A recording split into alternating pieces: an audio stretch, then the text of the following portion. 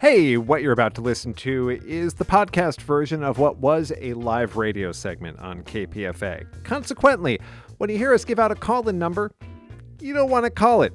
If you're listening to this as a podcast, it is already too late, and nobody on the other end of that phone number is going to have any useful answers for you. All right, let's go to this week's Corona Calls.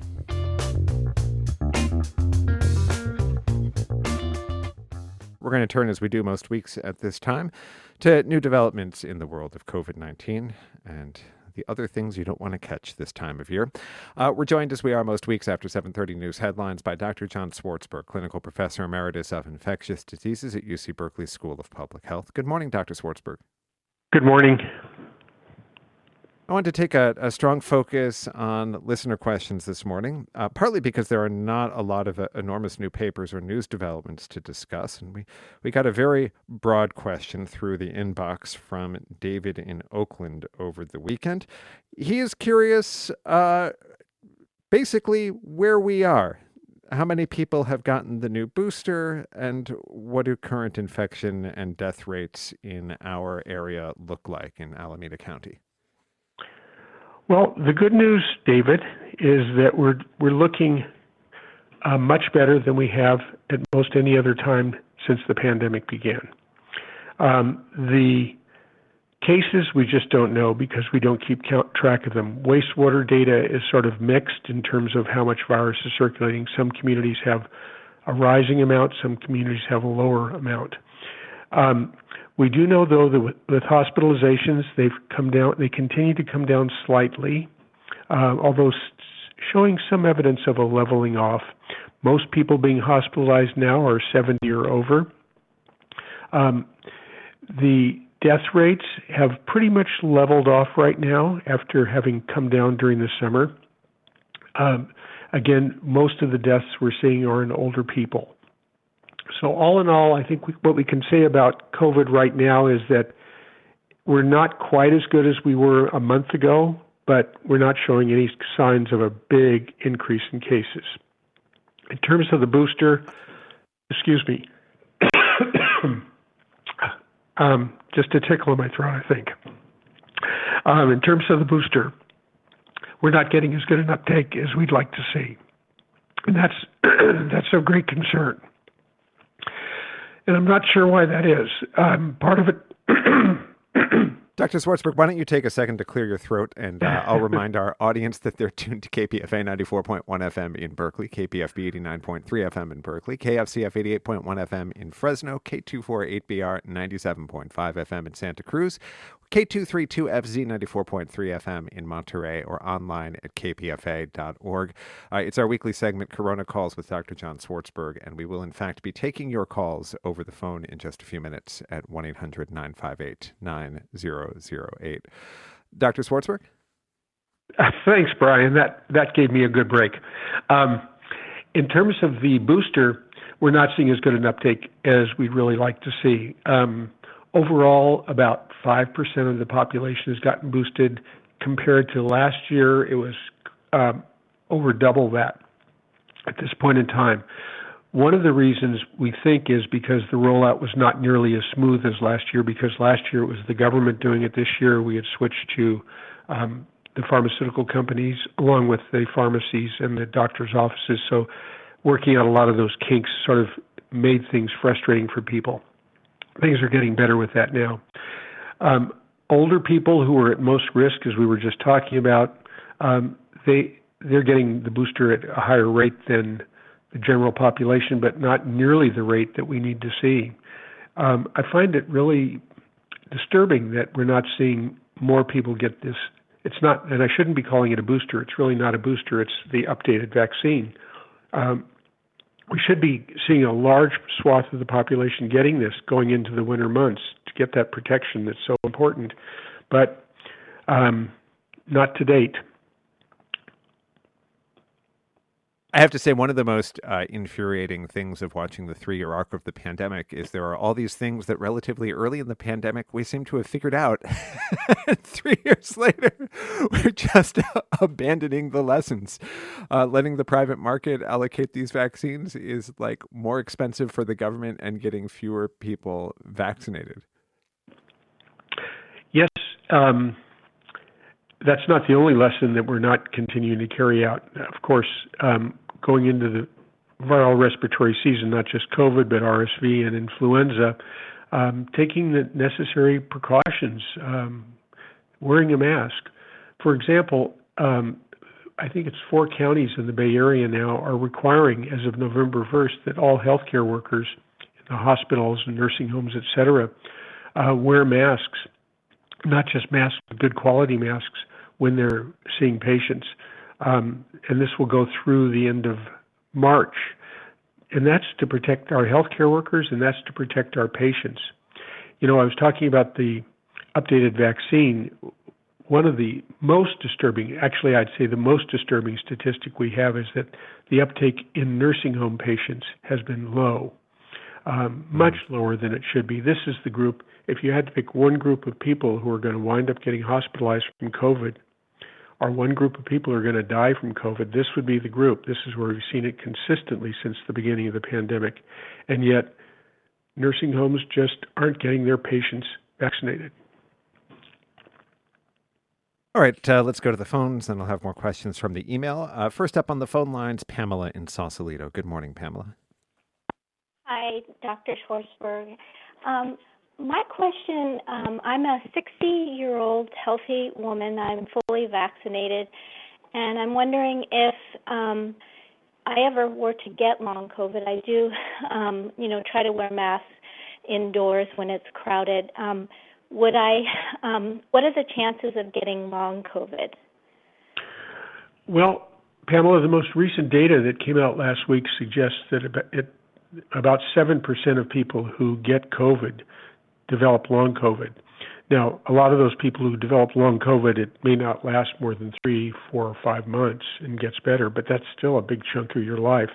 Unfortunately, there's a small percentage of people that have signs and symptoms of long COVID going into 2 years and 2+ years now. So your chances are markedly reduced by being up to date with vaccination. And people often think, well, if I get COVID, I had it before and it wasn't that big a deal. But if you had it before and it wasn't that big a deal, it doesn't tell you that the next episode is not going to be a bigger deal in terms of how sick you get and also your chances for long COVID. And we know that staying up to date with the vaccine is a major tool in reducing your risk. So it reduces that 7% number considerably. The other thing that can reduce your risk of developing long COVID is if you get COVID, taking a medication for it, for example, Paxlovid. We know that Paxlovid reduces your risk of getting long COVID. So just those two things, being up to date with all your vaccines, as it sounds like you are, and since you're 60, I would definitely take Paxlovid if you got COVID. That's going to reduce your risk of long COVID as well. So I think we can substantially reduce the risk just with those two things. And of course, the one thing that can give you a 100% guarantee you won't get COVID is to not get, get long COVID is to not get COVID. And it sounds like you're doing what you can to prevent that, and that is personal protection, wearing a mask when you're in crowded places, as you said. I think something worth underlining that we said before is that since Paxlovid is most effective when it's taken very early in the course of the infection, it's worth having a conversation with your medical provider ahead of time about how to get that prescription quickly if you need it, or in the case of, say, travel to some place where you wouldn't easily be able to get a prescription if you got sick, whether you can get a set of pills to take with you, which is now allowed under FDA rules. That's wonderful advice, Brian. Just wonderful advice. And the other thing to ask your doctor about is if you think you have COVID and you're testing negative at home, how can you get a better test like the PCR test? Yeah. It is, I mean, on the theme of things the government worked out, it decided to stop working out. There was a time a year ago when there were test to treat sites all over the place where if you thought you had COVID, you could go in, you could get a PCR test, and while you were waiting for the result, or as soon as you got the result, they would put the pills into your hands and send you home.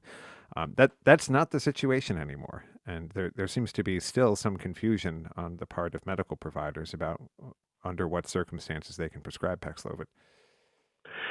Yep. You said it all. All right. So the phone number for your Corona call to Dr. John Swartzberg, 1-800-958-9008 for your questions, 1-800-958-9008. I'll take one from the inbox while we're queuing people up on the phone lines. Jane in Berkeley has a waste management question for you, doctor. She wants to know if you can put expired tests in the trash. Yes, you can. There's nothing in those tests that would be dangerous in terms of the environment. Now, there's nothing in those tests that would be dangerous to the environment. So yes, you can do that. Aside from the plastics and things that are a dangerous part of our everyday waste stream. That's why I paused. That's nothing other than typical. Yeah. All right, let's go to the Central Valley for our next question. John is on the line in Fresno. Good morning, John. Good morning. Dr. Swartzberg, again, another thanks for your continuing contributions to this program. This, over the years, having listened to it, it's gotten very complicated. And so going forward, what do we have to listen to about specificity of the advice we're getting, not just from you, but from our doctors too, in terms of what kind of test, what variant are we dealing with, what kind of vaccine or booster are we getting, so we don't get fuzzed up in the generality of COVID, and we can get stuff that's specific to our situation and our context. Thank you. Well, thanks, John. I think along with all of us just having had it with COVID and wanting to get on with our daily lives like they were before, I think part of that is that we're just not paying as much attention to a lot of the data that's available and information that's available that you were mentioning. I find that a very quick, easy source of information is the CDC. I've got bookmarked the CDC variants, so I take a look at that page at least once a week, sometimes twice a week. That tells me what new subvariants of Omicron are circulating, so that's a good resource for that. In terms of the vaccines, I have bookmarked a page from the CDC on vaccines, so that gives me a quick look at what's happening. And then they have a COVID tracker site. So those are the three pages that I bookmark and just keep an eye on. And frankly, I can look at it and in less than 5 to 10 minutes have really digested everything I sort of need to know to go on with the next few days in terms of what's happening with that pandemic. The other thing to pay attention to is bookmarking, or at least thinking about what's happening with influenza and RSV, because these are two other important pathogens. They don't cause as much morbidity and mortality as COVID, but they do cause considerable morbidity and mortality. RSV, especially in the very young and the very old, and influenza in just about everybody, but especially in the very young and the very old. So keeping an eye on those two pages. There are a variety of Substack that you can subscribe to for free that I find very useful. Caitlin Jetlina has a wonderful blog that she sends out once or twice a week that keeps people up to date. Eric Topol at UCSF. Hers is called Your Local Epidemiologist, if you don't want to try to spell her name. Your Local Epidemiologist. Go ahead, Dr. Swartzberg. Thank you. And the other one, if you just want to look at a couple, would be Eric Topol at UC San Diego. He keeps people pretty much appraised as what's happening. So those two are nice to subscribe to, and then the CDC site, and I think you would have more than enough information. Dr. Swartzberg, this kind of gets at another question that's been kind of tooling around my head. Every time we've had is the pandemic almost over conversation, you've pointed out that the rate of spread of the virus hasn't yet settled into a kind of predictable seasonal pattern. But it does feel like every time we've seen a troubling rise in cases and hospitalizations, since the initial surge of Omicron, it's kind of plateaued before it's created a true public health crisis, before hospitals were at the breaking point. Like how close do you think we are to COVID being in a kind of recurring, modelable, predictable pattern of spread? Yeah, I hate those kind of questions that ask for trying to know what SARS-CoV-2 is going to do, Brian. But I'll give it a shot. Clearly, we've seen for the preceding 3 years the biggest surge in cases in December and January. And that pattern has held, and I suspect it will hold again this year, although I'm hoping that it's going to be nothing like the last 3 years, and I think there's evidence to suggest that that might be the case.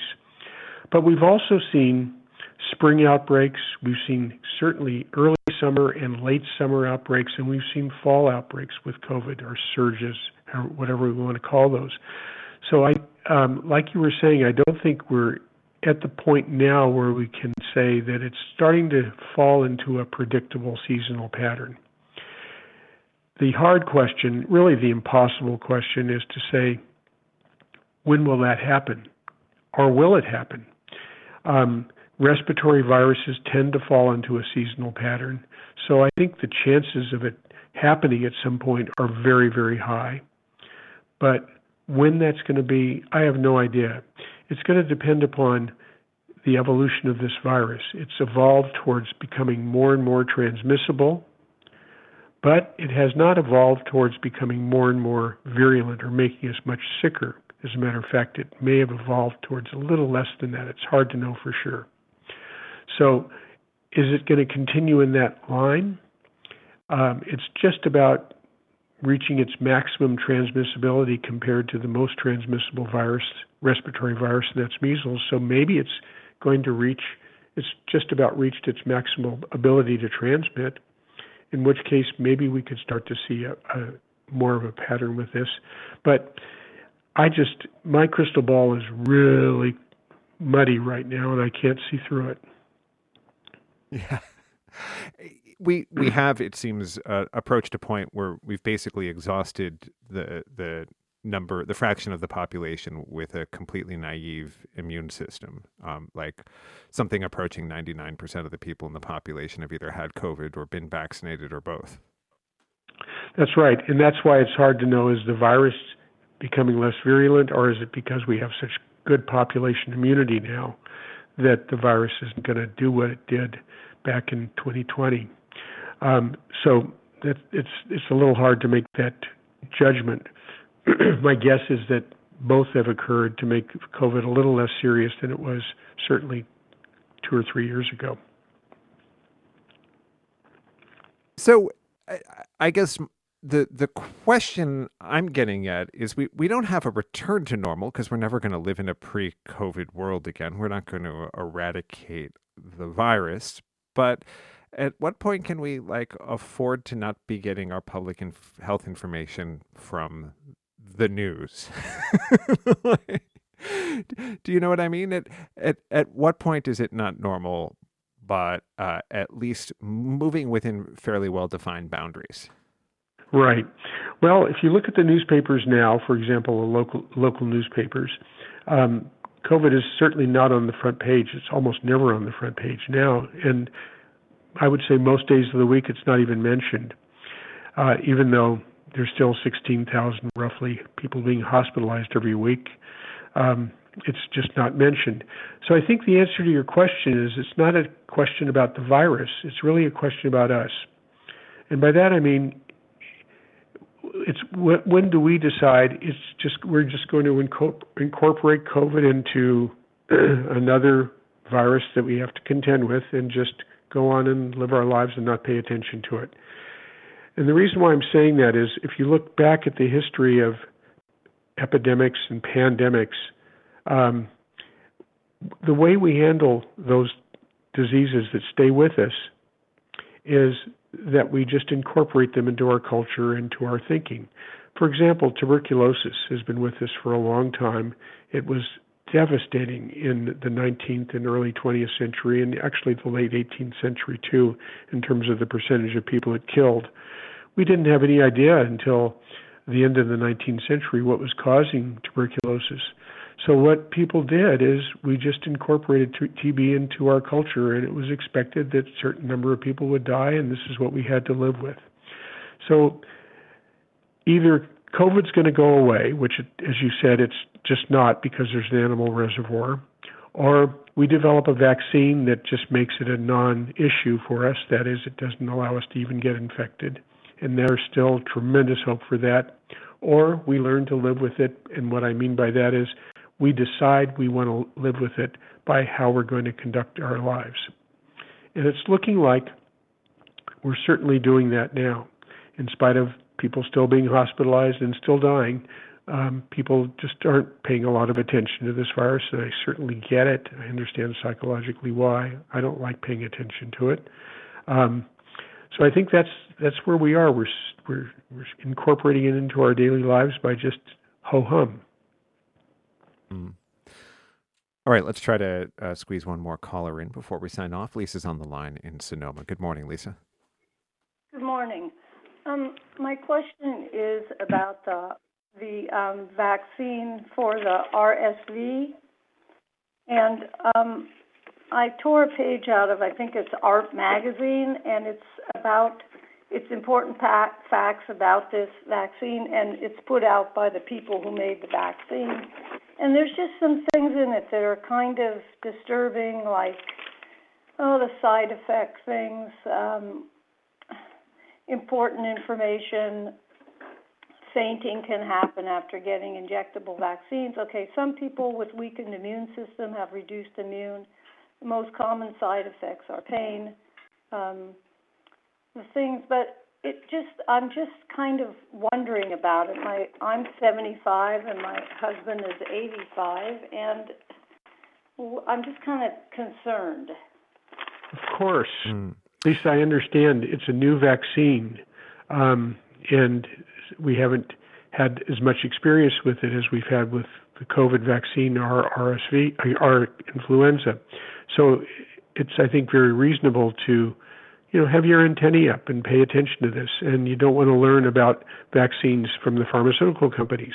All of that said, perhaps I can just drill it down to one statement, and that is, my wife and I got that vaccine about a month ago, and we were very happy we got it. Because all of the data that I've reviewed with this vaccine shows it to be safe and shows it to be efficacious. And I'm in an age group like you that is at increased risk for a bad outcome if we got RSV. So my wife and I made the decision, we're going to get it, and we got it. And I think that high-risk groups, people 60 and over, especially 70 and over, should really inform themselves about this vaccine. How do you inform yourself? I think the best way is to talk to a healthcare worker. Talk to your doctor. Find out what she or he says about it. Certainly, you can, I was mentioning earlier, the CDC site, you can just put CDC RSV vaccine, and they have a lot of good information for the public written in language that's pretty easy to understand. So that's what I would do.